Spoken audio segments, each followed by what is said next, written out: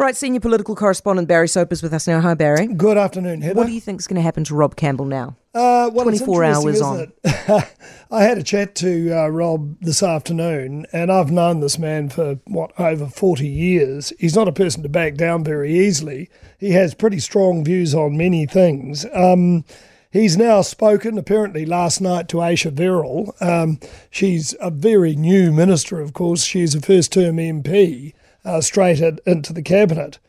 So she spoke to him. He'll also have to deal with David Parker because he's also the chair of the Environmental Protection Authority. So he's got two ministers to deal with. Parker has been around, obviously, much longer. But look, he's been unrepentant. There's no doubt about that. He says he's got nothing to apologise for.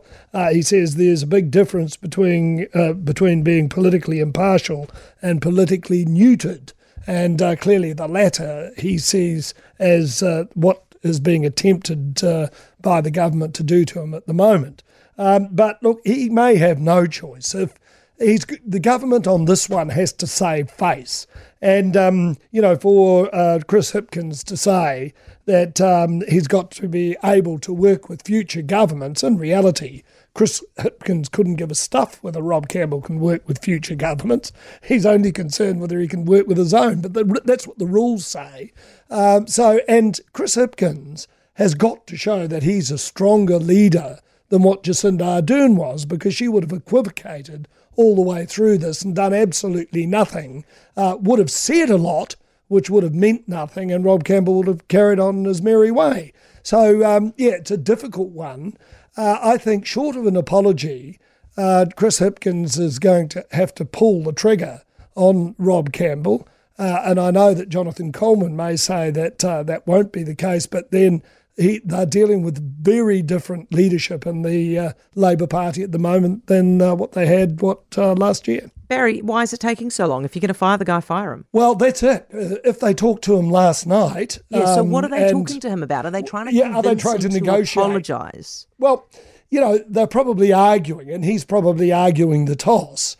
Hipkins said this morning that they had talked to him before. Can I interrupt? They don't need to negotiate with him, right? They can just sack him. Oh, of course they can. What are they negotiating? Absolutely do it. Well, they probably value Rob's services. He has been around the so they're trying to save him. They may be trying to save him in that they believe that he's doing a pretty good job. That is a problem for them, but... it's the public perception that really counts here. And Hipkins has got to show that he's a strong Prime Minister. What do you make of this poll finding Nicola Willis and Chris Luxon more trusted than Chippy and Grant Robertson? Well, it's close still. It's 43% compared to 39%. So it's very close. But 18% of respondents are unsure, which I guess Labour will be relatively happy about. But look, the poll is an interesting one in that, the economy is the biggest issue that the public say that they're concerned about. And certainly the cost of living, the concerns there are at 35%. Whereas the economy more generally is at 13%. But they are the two issues that the public will go to the polls on, I'd suggest, later this year. And it's the most trusted economic team, in my view, that will win the election, because the economy is everything at the moment. But do you think that these two are cruising on the brand legacy of National as being good with the economy? Well, I think, when you look at the background of Chris Luxon, I mean, he's run pretty successfully major companies in New Zealand, 12,000 employees. You've got to know business pretty well to be able to do that. So, I think people look at that and then they compared it with Jacinda Ardern, who wrapped fish and chips in a fish and chip shop in Matamata. That was about the only thing she had to do with business. Really, I think, and Chris Hipkins hasn't got a business background either.